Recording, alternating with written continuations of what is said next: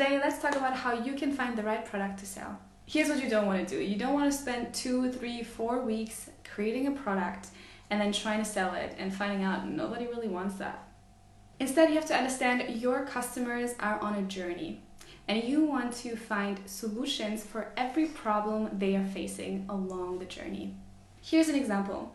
I wanted to create an entire course on how to build your personal brand, but instead I found that you are facing problems along the way of building your brand that I didn't anticipate.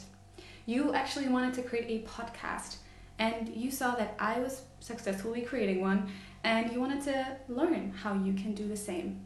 So instead of me figuring out how to create the perfect personal branding podcast, I looked back at your questions and tried to answer them with a product that will solve the problem you're facing, which is how can you communicate? How can you find the right guests? How can you find the right equipment and create a podcast that actually fits your brand and what you want to achieve in your career? So what's the journey your customers are on? Are they trying to lose weight, trying to have a better sense of style? And what problems are they facing along their journey that you can solve with a product? Here is my extra tip to find the right product to sell.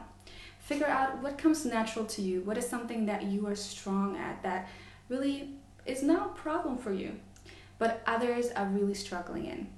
For me, that was really building a podcast, communicating with people, networking. For you, it might be losing weight or finding the perfect nutritional meal. Listen to your audience and try to find out what are they facing along every journey they're on, so you never run out of business. Because as an entrepreneur, you are a problem solver. Now, let's find a problem for you to solve. What is one thing that people always ask you about, or one question your audience always has? Leave it down below and then let's figure out the product you can sell to solve that problem.